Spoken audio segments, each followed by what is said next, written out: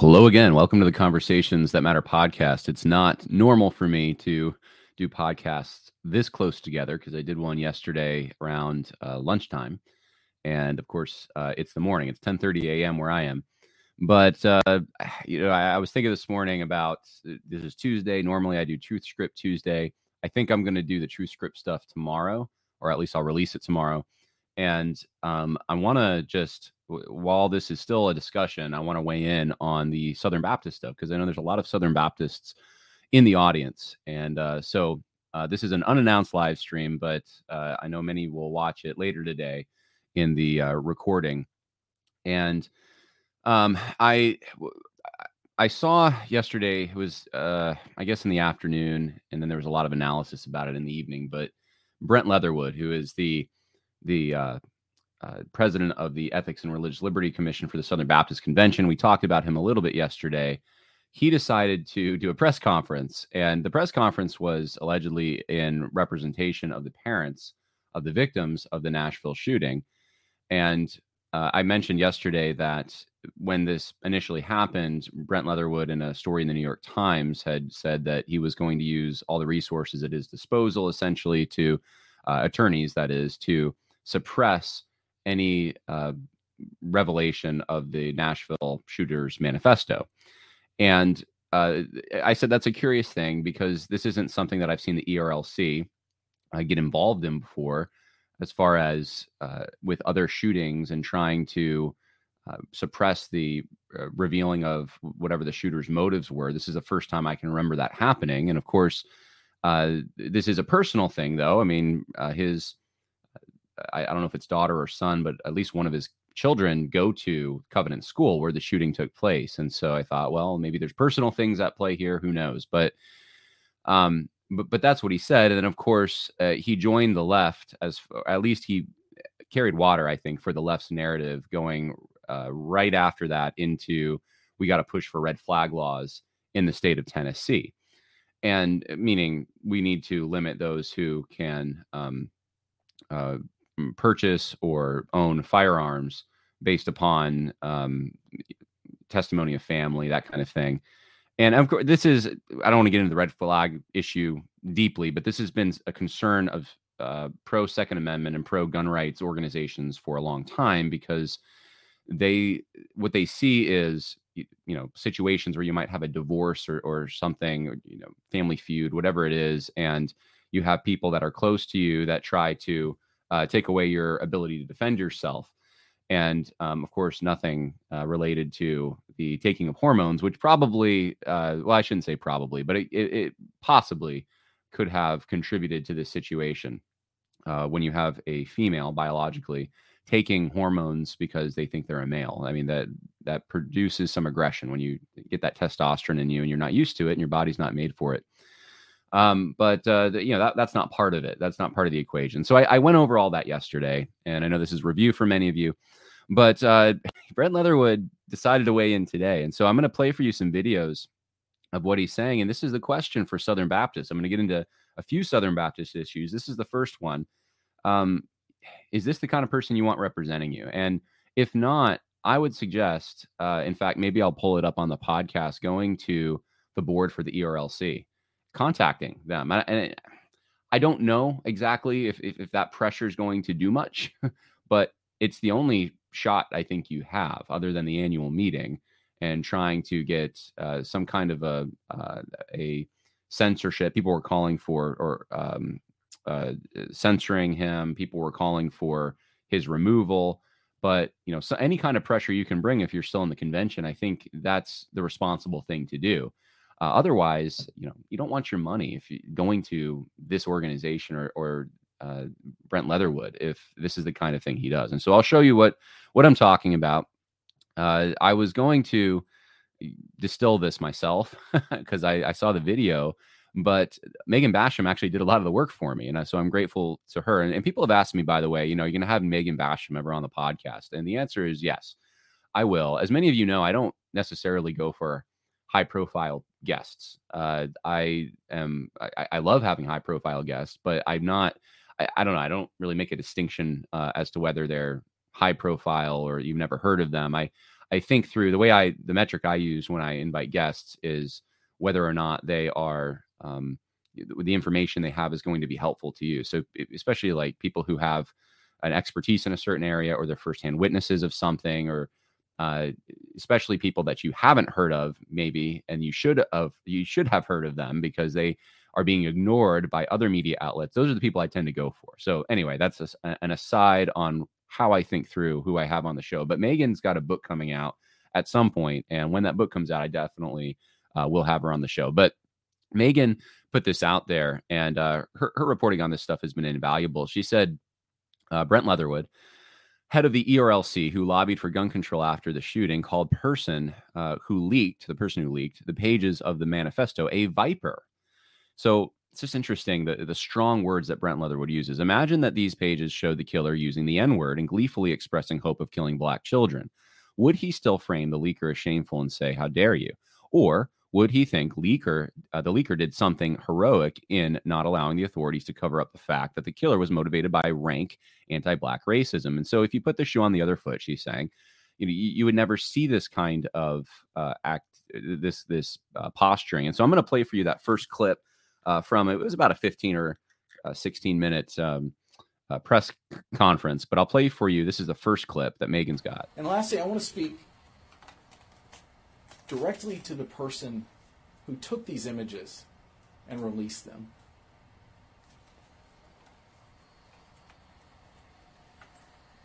You are a viper. You're a member of the law enforcement community. And you have released evidence that was gathered in our most vulnerable moment.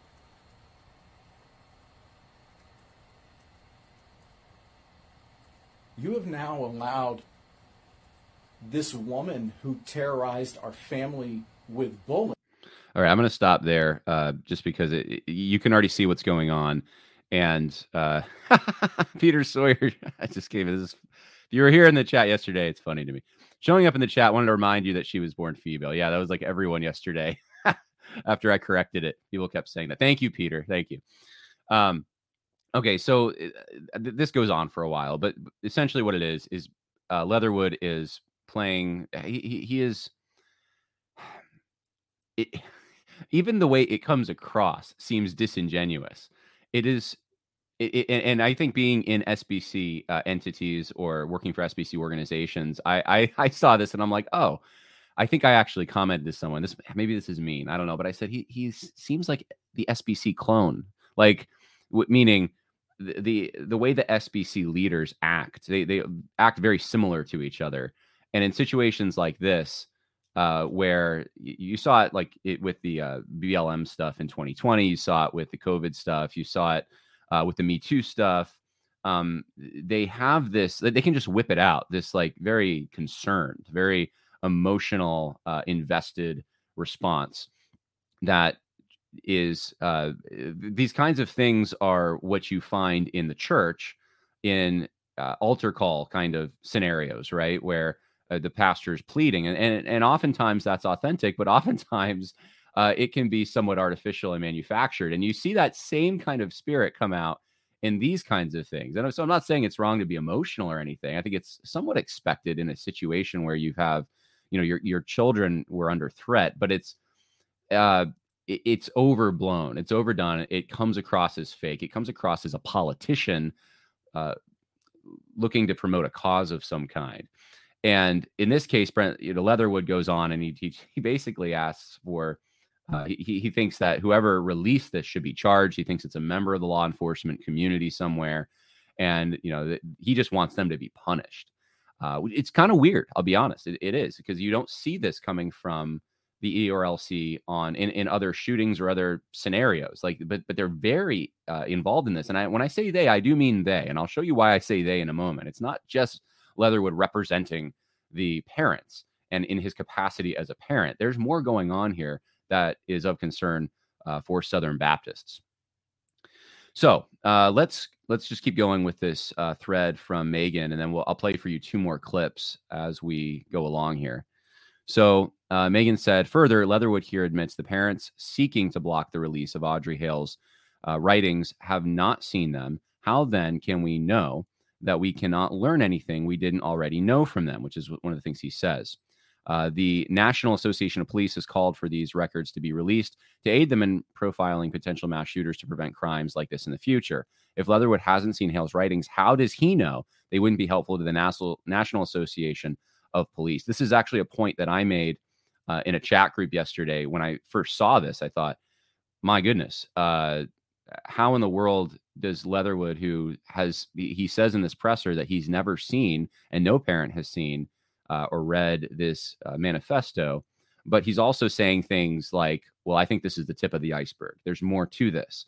And he's very positive, as Megan just said, that, this would do damage if released. And, how does he know all of this? What's if he hasn't read it? There is something odd going on here.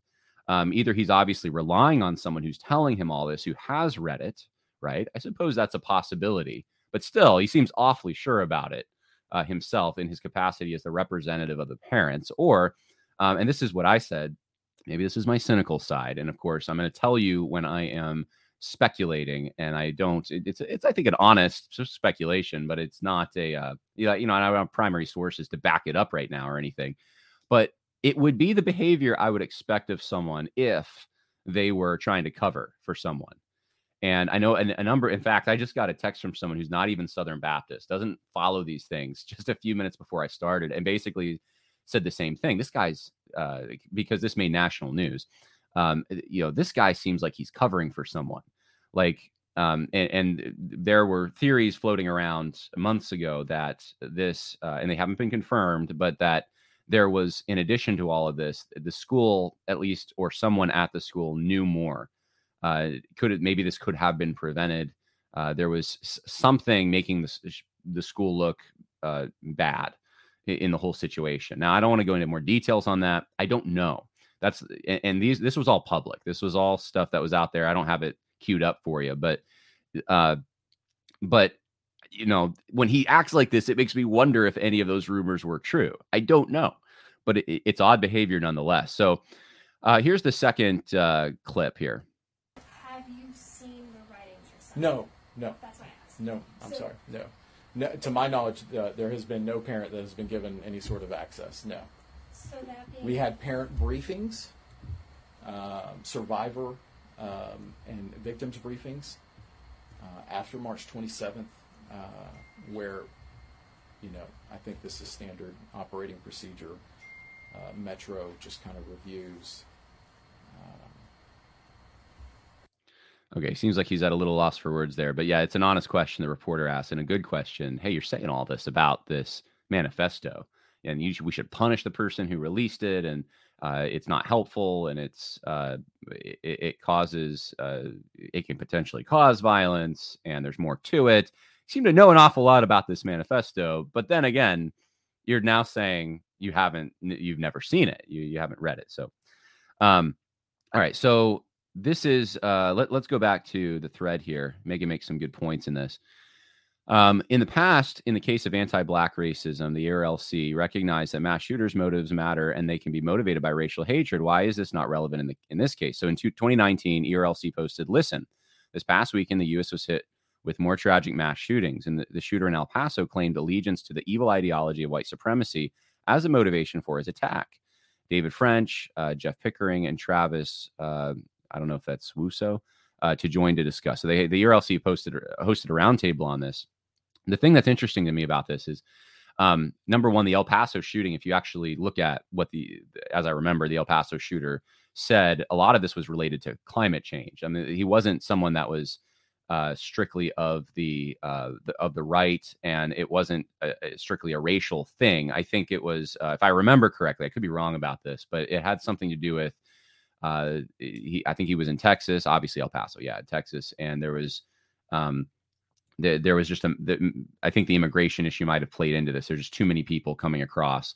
But either way, let's say it was totally a white supremacy thing, and we don't want any minorities in Texas or in El Paso, which, in El Paso, I think is like overwhelmingly Latino or Hispanic, if I'm not mistaken. But the ERLC's reaction is to kind of highlight that, to try to draw attention to it, to say that this is something worthy of discussion, that we need to figure a solution out for this.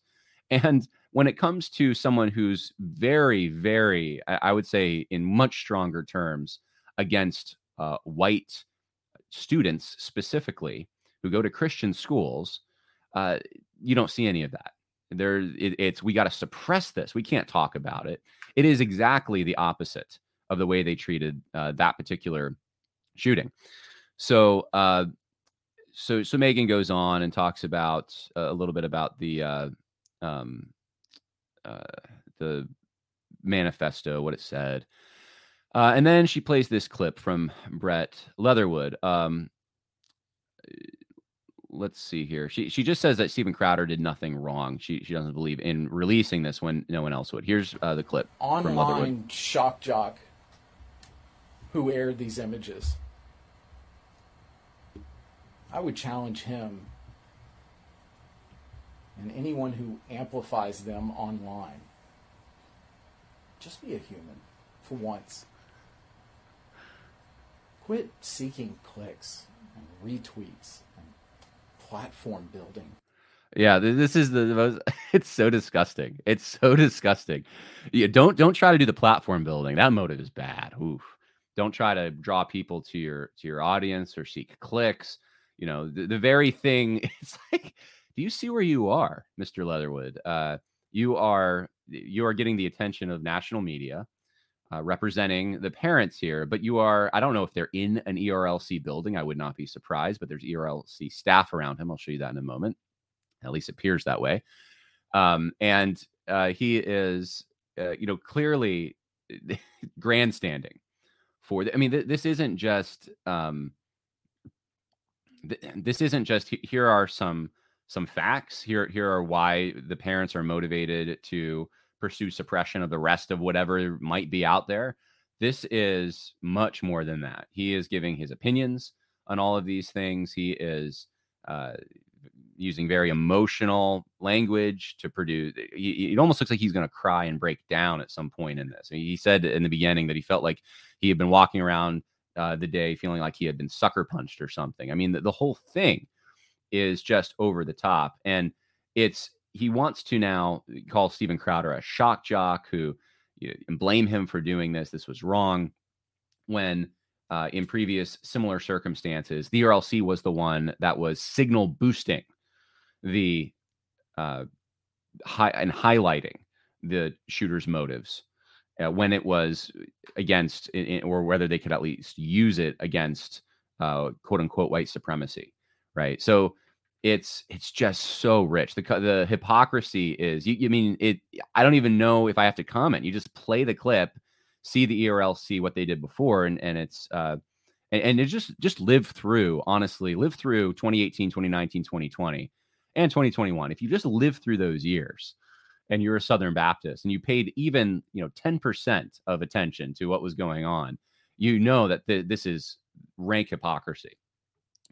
So, man, all right. So I think we're gonna finish this thread and go from there. But the thread finishes with Megan saying, and again, as my colleague said, pointed out, suppression of shooters' writings has allowed the media, some politicians, and gun control activists, including Leatherwood, to turn this into a gun control issue. Yeah, one of the things I said yesterday on the podcast, that concealing the motives, because what happens is when there's a shooting and the motives can fit the left's playbook or their agenda, what happens is they go after that thing. Like, we got to clamp down on white supremacy. So the DOJ's got to target quote unquote white supremacy groups, something like that. That's what they do, or anti-Muslim hate, or, something along those lines. But when they don't have a clear path to blame their political enemies, what they'll do is they'll blame the guns, and they'll say, and so they still blame their political enemies. It's gun advocates at that point who are responsible. And Leatherwood went along with all of that. The person that your SBC money is going to, if you are in the Southern Baptist Convention, the lawyers that are hired by this organization, the material that's put out, I can't emphasize it enough. If you're in the SBC, some of your money, if you're a typical SBC church giving to the cooperative program, your money's going to this guy and going to support things that are the opposite of what you believe. One more addendum, she says, based on a few confused comments I'm seeing out there. Leatherwood is not the father of a victim. Most of the parents in this group are not parents of victims. They are 100 parents of students who attend Covenant and at least one member family of a victim, Reggie Hill. So, yeah, I guess that's important to point out that he's not, he's acting like he is, like his child. You would think his child died in this or something. And maybe a friend of the child did. I don't know. I mean, it's a tough situation for sure. I mean, I've just experienced some loss in my own life, and I get that. But his children are with him. They did not perish in this. When this first happened, I remember thinking that, if Covenant is like the typical middle class Christian schools that, or seminaries is what I was spending a lot of time on. But I knew, because I was hearing the stories from people who attended private Christian schools, that the same narratives were happening there. Yeah, I think it was ACSI, and they had Walter Strickland doing this diversity training stuff, and I mean they were bringing in the same stuff that I was seeing in seminary into these schools.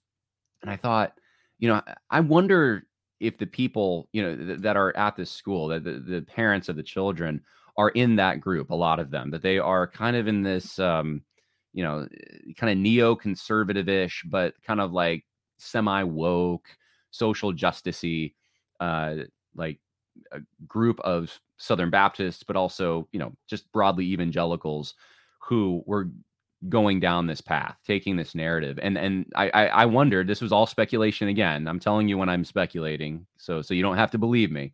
But I wondered whether or not that factored into the reaction, because the reaction has been the parents, and it's not all the parents, but enough of the parents have been active against guns and trying to support red flag laws and those kinds of things, lobbying for it, that I just thought something's weird about this. Why in the world are they going after that? I mean, it's not, you would think it would be like, we need tighter security here. We actually need more guns. We need, the teachers need to be armed, or we need some way of protecting ourselves against people who don't like us, who are against us because of our Christian beliefs, or in this case, apparently because there's white people here. That's the kind of, in the chat, if you have any questions, feel free to comment before we switch gears and start talking about this issue. This apology from Bart Barber for joining an amicus brief on the abuse stuff. So someone is upset at me, I guess. I'll put it out there. John puts out 3 pages from the sexual deviant Crowder, doesn't wait for context, doesn't mention the shooter's first target was a mall, which blows up the message Crowder was trying to push. Yeah, I mean, if you want to put more information in the comments, I'd be curious to know how your thoughts connect, because I don't see any connection there. I mean, what you saw was hatred for white people, hatred for white people, white kids who attend Christian schools, who might be fairly affluent. It doesn't mean that there couldn't be hate for other groups as well, but at least in this particular shooting, in this case, there was specific hate for a specific group. And that's the only point I've ever made. And I think that was the point Steven Crowder was making. I didn't listen to his whole episode, but I listened to probably about 25 minutes of it, and that's all I heard him saying. So sorry, Leah Laughlin, if you could explain to me what you mean by that, I'd be all ears. But yeah, I don't see that. Checked off asks, would Pharisee be an apt description? Straining at a gnat, ignoring the camel. Yeah, perhaps. I mean, I've said that for a long time. I think a lot of these social justice advocates in the Southern Baptist Convention act like Pharisees. The things that they want to be concerned about are things that, if they even are problems, are minor compared to much bigger problems, and they will ignore much bigger things. And it usually parallels, the left is concerned about this, so we're concerned. And, the right is more concerned about this, so we're not concerned. Okay, so let's move on then to the next thing here. I think that was it for Megan. Yeah, I think that was her last tweet in that particular thread. So here's, before we leave the issue, I forgot about this. So I was going to show you this. If you go to, Sean Graham is the one who posted this. These are 2 screenshots from now this press conference with Leatherwood. I don't know exactly where it was. I'm wondering if it was in a Southern Baptist building. I don't know, though. It may not have been. But when the cameras, kind of whoever was running the camera, looked around the room briefly before ending the conference, the press conference, and you saw, now it's a little fuzzy, but you saw this gentleman, and you saw this particular lady here. And Sean Graham pointed out something. This was pretty early on. He picked it up. I was actually impressed that he picked this up. But if you look at the pictures, Elizabeth Bristow, who's the press secretary for the Ethics and Religious Liberty Commission for the Southern Baptist Convention, looks an awful lot like the person in this photo. I mean, I'm pretty sure it's the same person. And then if you scroll down on the ERLC staff page, you'll come to this gentleman, Alex Ward. Alex Ward looks an awful lot like the gentleman in this picture. Now, I don't think we're seeing everyone who is there, but you're seeing there's enough there to make you scratch your head and say, why in the world are the ERLC resources like the press secretary and the research associate and project manager, why are they there? What's the purpose of them being there? And why does it look like they're running things, they're organizing whatever this is? This is not just a parents of the victims of the shooting or parents of friends of the victims of the shooting, parents who had kids that went to the school. This is more than that. This is a Southern Baptist activity of some kind. They're involved in this. The Southern Baptist Convention is involved in the message that Leatherwood put out there. And that's the thing that I think should concern Southern Baptists. Why in the world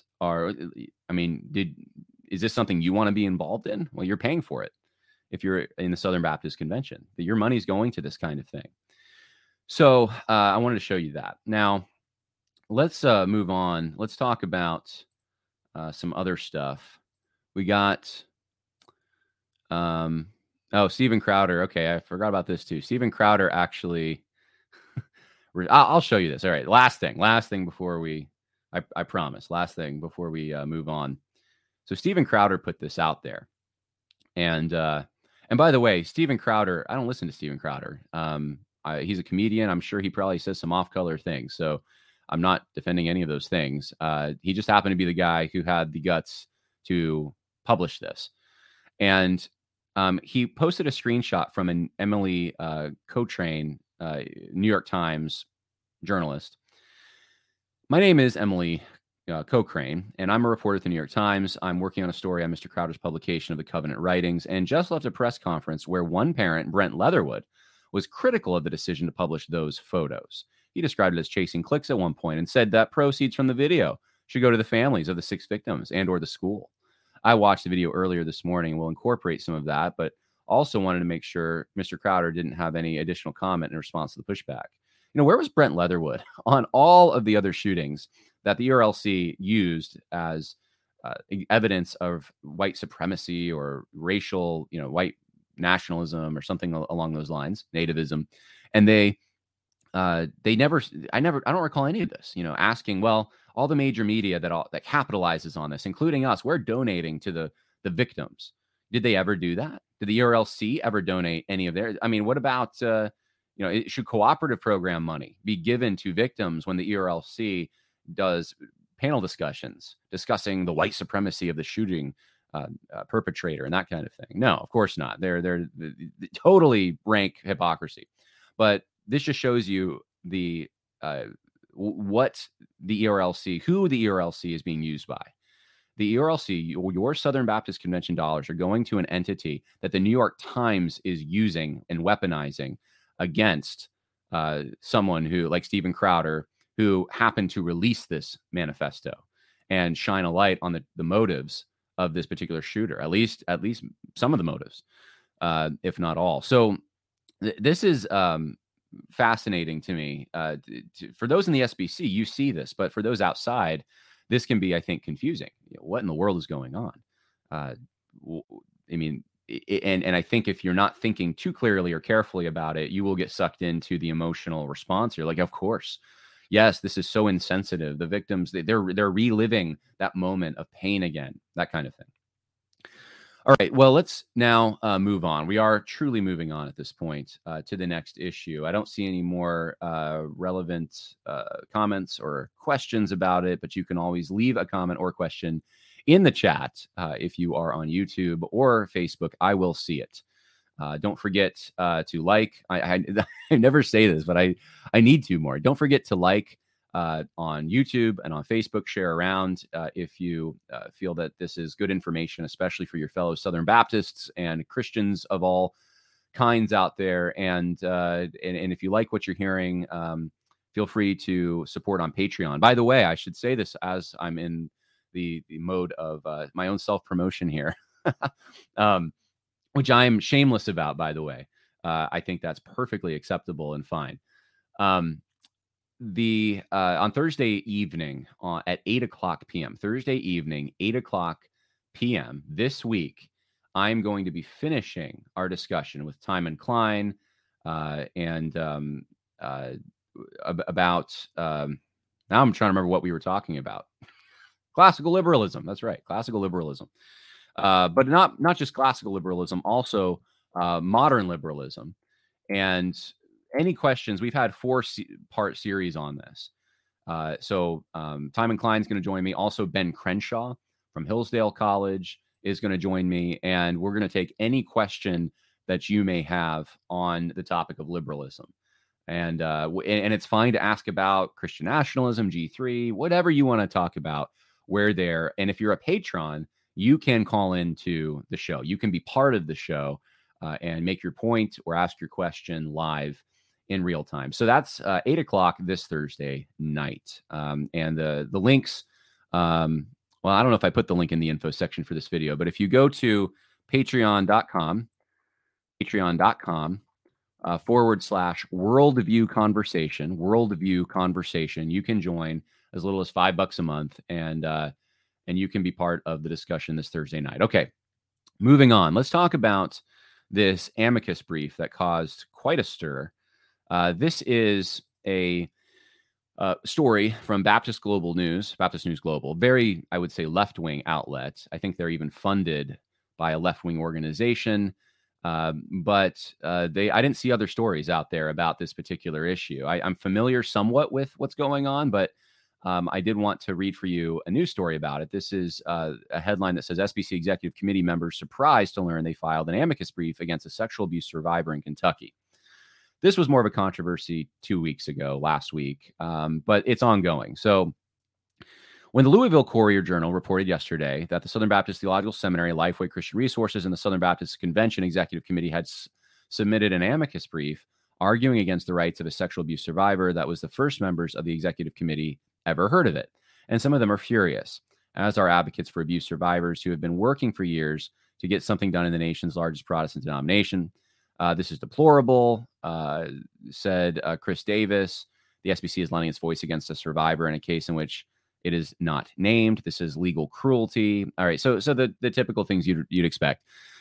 Adam Wyatt said, we had Mississippi Baptist pastor. We had no working knowledge of this as a board. Poor excuse, I know, but it's true. In a separate tweet, he said, I continue to grow very tired of seeking people, letting people speak on my behalf without ever being consulted. Okay. So it just as a lineup of quotes from Southern Baptists who are very angry that this took place, and this is against abusers. Jacob Dellenhollander, a Kentucky pastor whose wife has been an outspoken advocate against sexual abuse, tweeted, when the SBC and the Southern Baptist Theological Seminary raise their voice against a victim in the case that doesn't involve them because of potential lawsuits, they are acting on a selfish consequentialist ethic. You notice this is the same kind of thing Leatherwood did, right? It's immediately questioning the motives. And I don't have a problem with reasonable, coming to conclusions about why someone might be motivated by something publicly. But in the capacity, I guess the divide I see is like, if you're in an organization and your capacity is like you're doing a press conference or you're interviewed by the media, or you're speaking as a representative of the organization. I mean, it's okay to have your own thoughts on what might motivate something, but what I find happening a lot in the SBC circles is when they're in a corner, or when when they have political opponents that they want to squelch somehow, they will often do this thing where they make it all about that person. It's actually it's a tactic that works so often. You question the integrity of the person who's bringing the information or who made the decision, and you don't actually talk about the issues. And in this case, I mean, it's a smear. It's a complete, they're selfish, consequentialist. I mean, right and wrong is determined by its effect on us. So, I mean, it's so much beyond, it's like they can't even conceive of maybe there was a legitimate decision to join this, to make this amicus brief. Maybe there was something legitimate here. No, there's no even, it's got to be like some anti-Christian consequentialist ethic that's, pervasive and it's going to color everything that person does. Apparently, I mean, it's somewhat of an ad hominem.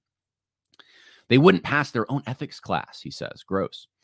All right. So there's so much of this. I'm not going to go. But the case is it relates to claims by Samantha Killery, who alleges her adoptive father, a Louisville police officer, sexually abused her throughout her childhood. She also sued 2 other police officers in the department for their alleged roles in knowing about the abuse and not reporting it. And I think the other 2 were her grandpa and her the lover of her father, who were both police as well. A Jefferson County Circuit Court judge threw out the case because of the time of the alleged abuse. The state's statute of limitations for reporting abuse claims was only 5 years, which had elapsed. But in 2017, the state legislature doubled the time in which victims could sue. And in 2021, it said claims could be brought against non-perpetrators, such as police, government units, or religious organizations that violated their duties to children. The Kentucky Court of Appeals reinstated Killery's suit, and now the state Supreme Court must decide whether the legislature's expansions of the statute of limitations and the reach of child abuse claims should be applied retroactively to cases of alleged abuse that happened before the law changed. Although the SBC, Lifeway, and Executive Committee are not named in this case, the outcome could have significant relevance to them. So, and that's because of the Hannah Kate Williams lawsuit against them. Now, here's the thing about this. This is a confirmed victim. This is someone who actually already went to court against her father. Wanted to, though, take things further, but the statute of limitations was already expired. But then this law is passed, and now she would like to continue that fight. But the question really seems to be whether or not that statute, that rule made in 2017 should apply to organizations or not for things that happened before that law was made. So the reason the SBC would be interested in this is because in the situation with Hannah Kate Williams, where she's saying she wants to sue the organization, the Southern Baptists, for what took place in local settings. There's actually more than one issue here, because one of the issues is about local church autonomy, but another issue is statute of limitations, and as I understand it, and whether or not organizations can be sued when things beyond the statute of limitations or regarding things that happened before this 2017 law was passed. So those are the issues. Now, I will just say this: there's a suspicion out there too that this is the reason for this is the SBC likely has a relationship with an insurance company, and the insurance company will likely not defend them if they don't take every available they don't take the advice of the company and take every available legal action at their disposal. And so it would benefit not just the Southern Baptist Convention, but also the insurance company being paid by the Southern Baptist Convention. If that, and again, this is somewhat speculative, but I think that it makes sense of the situation more than other explanations. And there have been similar situations like this where it would benefit the insurance company to be able to see a case like this, like the Killery case, be thrown out for the SBC as a matter of making sure the SBC isn't in trouble for things that happened beyond the statute of limitations or could have happened. So that seems to be the issue, and that may be where the pressure is coming from. Now, this has opened up a whole discussion about statute of limitations and whether or not I don't have them all queued up, but there were some really out there posts by SBC insiders saying that basically statute of limitations was immoral, that kind of thing, which is just kind of bonkers. I mean, of course, this has developed over time. This is in a system of, this is part of our legal tradition, but there's good reasons for having statute of limitations. Anyone remember the Kavanaugh hearings, right? When you can go back 20, 30 years, when you can, and I'm not trying to make an argument as to when the statute of limitations should kick in for various crimes, but when you can go back to a certain point when memories are fuzzy, when evidence is not around anymore, it's been destroyed, and you can just start, making accusations when someone, let's say, enters the political fray or something like that, then you destroy them. You destroy their reputation, and it may not even be something that's true. And one of the principles you do find in Scripture over and over again is that justice should be swift. That's the whole Mosaic law, really. Justice is swift. It doesn't take time. It's not like our system where you're in court for years. It is a very fast thing that happens. Were there witnesses? There aren't? Okay, well, then this is thrown out. Oh, there were. Okay, well, 2 or 3, it's corroborated. All right, well, that's, there's a penalty for this. So that's what statute of limitations are supposed to encourage, is justice must be swift. And anyway, but you had reactions like this. David Morrill highlighted it. Rachel Denhollander, she posted this from a guy named Sean Dennis. Sean Dennis says, as an attorney licensed to practice law in the Commonwealth of Kentucky, I want to say this to Southern Baptists, pastors. You do not need to become an expert on the intricacies of laws, on statutes of limitations. You have the gospel. Interesting. You have the gospel, which was declared to give sight to the blind and set captives free. The gospel repairs the broken and makes people whole. In a world where much is complicated, this is simple. Making it seem complex is for scribes and Pharisees. You have a better teacher. So there you go.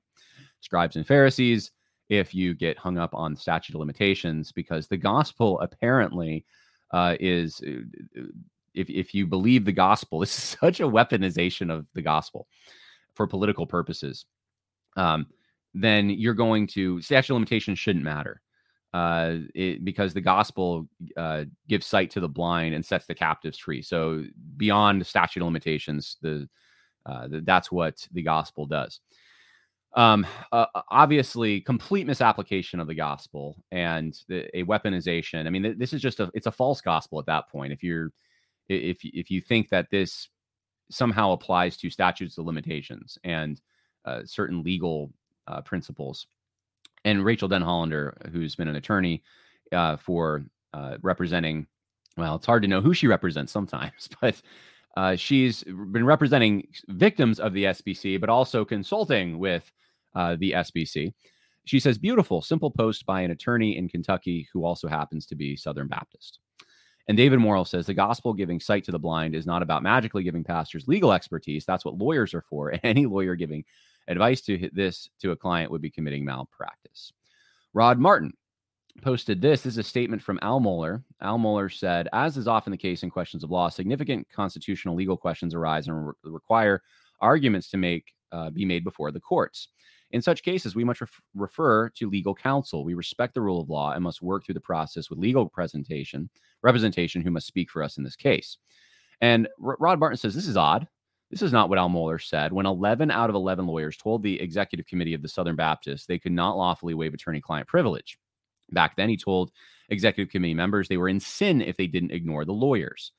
And then he refused to waive privilege at the Southern Baptist Theological Seminary. Mohler is, I know many of you don't understand this or might disagree with this. I've been making this point for years, and it just gets proven over and over and over again. Mohler, and I've said this after years of watching the guy and the positions he takes, he is such a political animal as far as like, and I don't mean animal in a derogatory.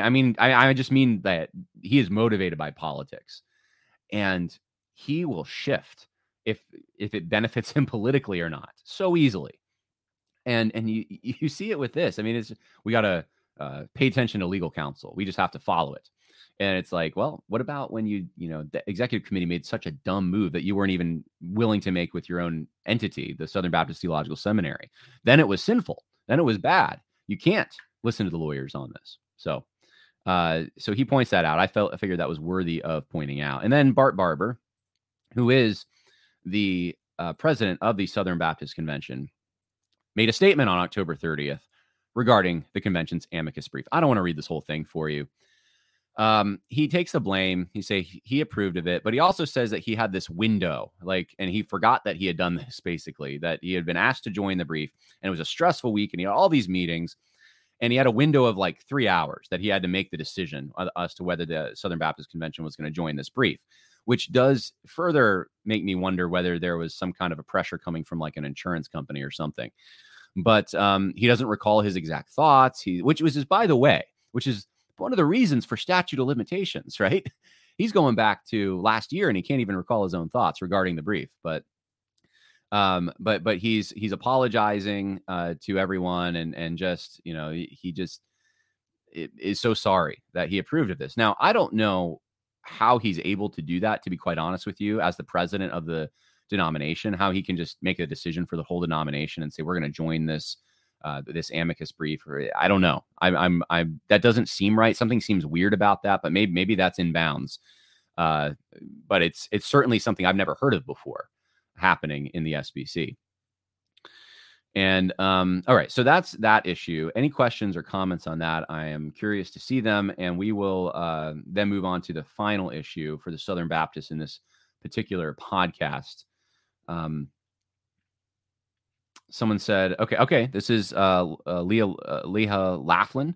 I asked her earlier about why she put in the comments, that I guess I was being inaccurate with going with Steven Crowder's narrative. She said the shooter targeted a mall first, but it had too much security. She also shot a black man. Okay. I mean, I knew that. I reported on that when it first happened. I don't know. It's so irrelevant, though. I mean, you can be targeting a school with primarily white-looking kids and want to kill them. And if there's a teacher, or I think if I'm not mistaken, I think it was a teacher that stands in your way, of course you're going to shoot the threat. You're going, and you're, I don't know, you're not going to make the distinction. You're on a mass killing spree. So it's totally irrelevant. I would trust the words that the shooter made right before the shooting. And then, of course, targeting a mall first, but it had too much security. I mean, okay. I don't know what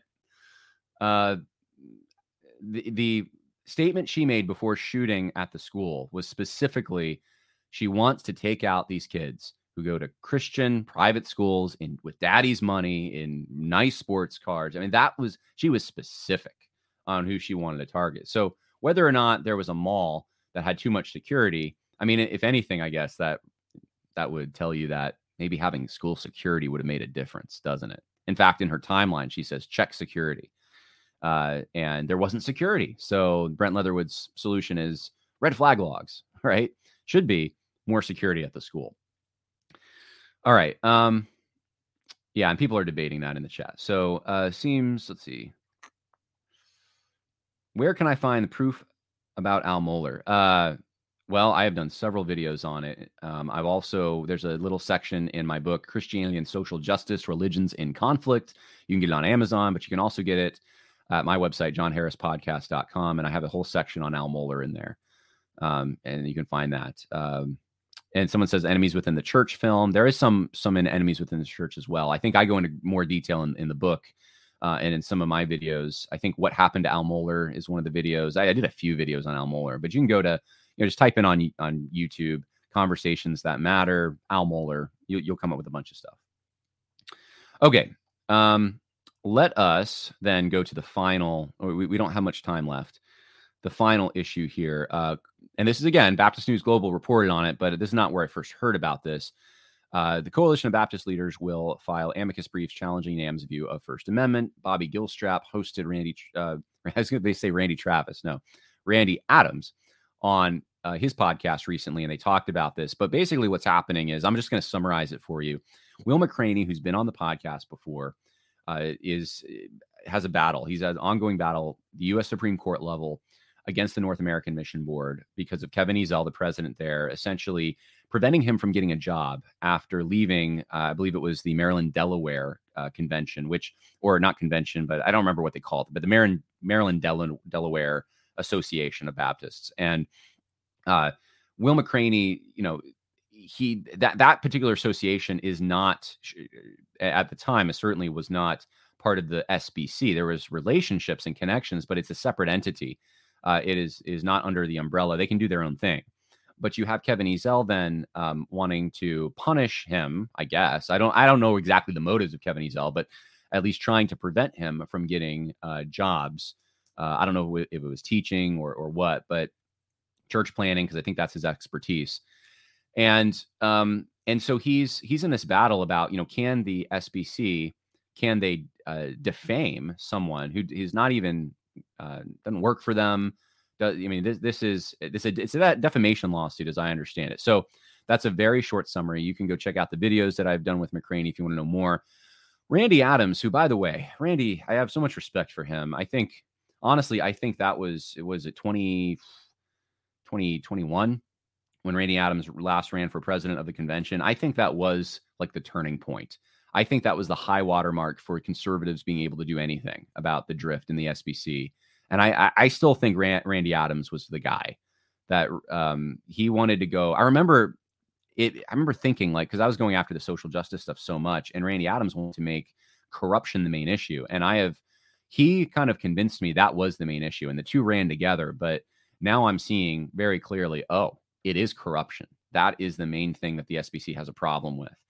And anyway, I got to interview him at the time. I actually went out to I visited him at his office in Washington, and so he is filing an amicus brief.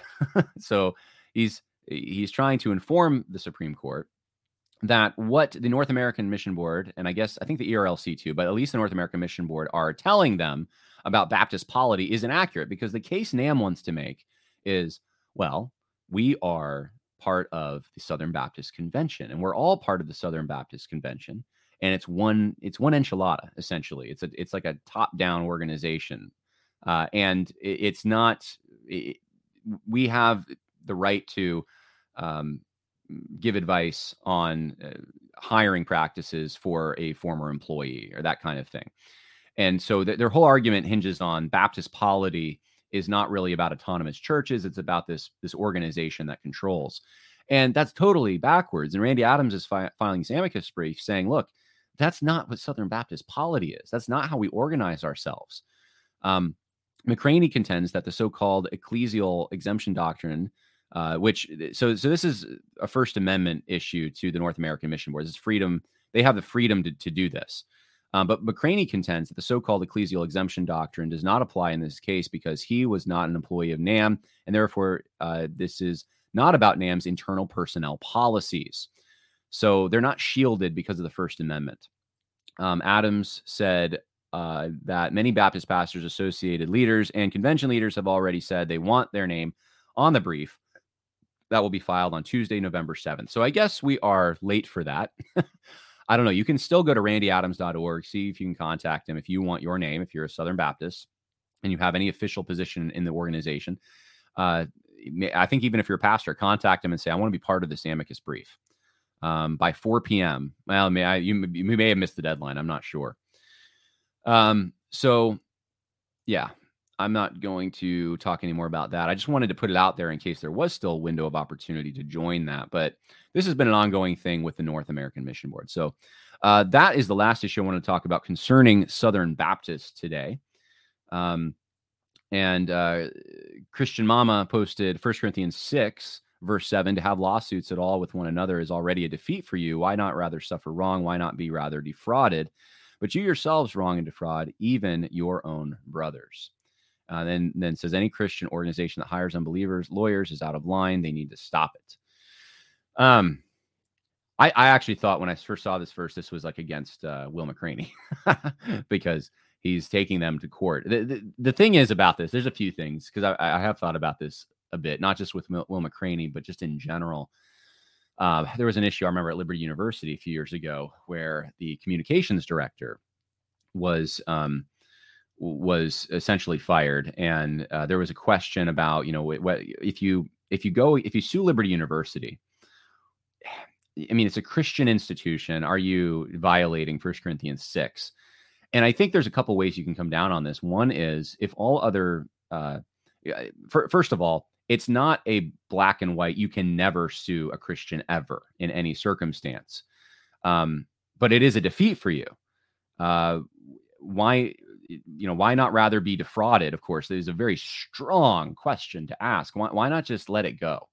And I think there's a reason to sometimes take someone to court, even if it's a Christian or a Christian organization, when all other resources have been exhausted. And when you're doing it not for yourself, but for others who are potentially going to be hurt. And the other thing I'll say is, just because it's a Christian organization, quote unquote, doesn't mean it's a Christian individual. The 1 Corinthians 6 is talking about what? It's talking about Christian individuals. It's talking about now I think you could say that a culmination of individuals in an organization or a church, yeah. But, it may apply, but some of these organizations have not been behaving very Christian, and they are composed, I'm just going to say it, of people pulling the strings at the top levels who are not likely Christians. What do you do with that? When Christianity Today, we'll pick an easier one to think through. Christianity Today, I mean, is that a Christian magazine? I guess it is, but I guess it's not.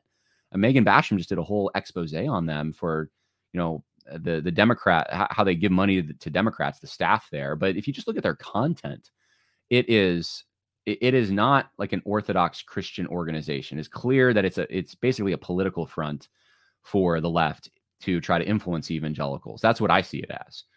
And it's been taken over by people who are, pro. There are writers there who seem to be okay with abortion, okay with, at the very least, okay with the sexual deviancies and that kind of thing. And I mean, at what point do you say, well, I can't take any legal action because they're a Christian organization, right? So not a discussion we were maybe planning on having, but Christian Mama responded, said, there's no reason to take anyone to court. Jesus suffered death penalty at Caesar's hands. How much more are we to suffer at the hands of false brethren? Okay. Well, that is a interesting position. I do not take that position. I do think there's reasons to use the legal remedies we have. In fact, I think Paul used his Roman citizenship as a legal remedy to try to stave off the kind of suffering that he would incur had he not said he was a Roman citizen. So there are certainly reasons to do that. Even the Mosaic Law makes provisions for taking someone to, the equivalent of court for a wrongdoing. So this is something that has been part of our legal tradition for a long time. I'm not going to say our legal system here is perfect because it's not. But anyway, that's my take on it. So we have been going almost an hour. I'm going to land the plane now. True Script Tuesday is going to be on Wednesday, I think. We're just going to do it tomorrow. But I appreciate everyone's time and attention. And this is for Southern Baptists. So I hope this helps you think through questions of leaving, staying, what to do. If you go to the ERLC website, you can, I believe, in fact, I don't know if it's on the website. I'll just say the names here in closing, because I know I screenshotted. Someone had posted the board for the ERLC. So if you go to, I don't know what website this is, but if this is the board for the Ethics and Religious Liberty Commission. I really wish I had this queued up. I didn't think about it, though. So you have, let's see, you have a number of people here whose terms are expiring. I'll just read off some names. I'll go to the term expiring in 2024 because I know that they're still there. Anthony Cox, Sherry Privetto, Michael Geyer, Lori Bova, Alan Gale, Preston White, Joseph Godfrey, Todd Howard, A.B. Vines, Jonathan Ferrari, Amy Petway, Jimmy Patterson, Janie England, Tony Beam, Scott Foschi, Greg Greer, Jamie Masso, Matthew Morgan, Paul Yu, Christine Hoover, Kelly Hancock, Jonathan Whitehead, David Prince, and Kevin Smith. Kevin Smith, I recognize. That guy's kind of woke. Jonathan Whitehead, actually, I think is a lawyer who's been very helpful on these things. In fact, I was listening to part of a podcast he did with American Reformer on the issue of the Hillary case, and it was really good. But that's the Ethics and Religious Liberty Commission board. So I'm not sure exactly. I'll try to look for it, and if I can, I'll try to post it on a comment on YouTube so people know where to go. But those are people you can contact if you have a problem with what Brett Leatherwood is doing. All right, God bless. More coming. Bye now. Say goodbye to your credit card rewards. Greedy corporate mega stores, led by Walmart and Target, are pushing for a law in Congress to take away your hard-earned cash back and travel points to line their pockets. The Durbin-Marshall credit card bill would enact harmful credit card routing mandates that would end credit card rewards as we know it. If you love your credit card rewards, tell your lawmakers, hands off my rewards. Tell them to oppose the Durbin-Marshall credit card bill. Everybody in your crew identifies as either Big Mac Burger, McNuggets, or McCrispy Sandwich. But you're the Filet-O-Fish Sandwich all day. That crispy fish, that savory tartar sauce, that melty cheese, that pillowy bun. Yeah, you get it. Every time. And if you love the Filet-O-Fish, right now you can catch 2 of the classics you love for just $6. Limited time only. Price and participation may vary. Cannot be combined with any other offer. Single item at regular price. Ba-da-ba-ba-ba.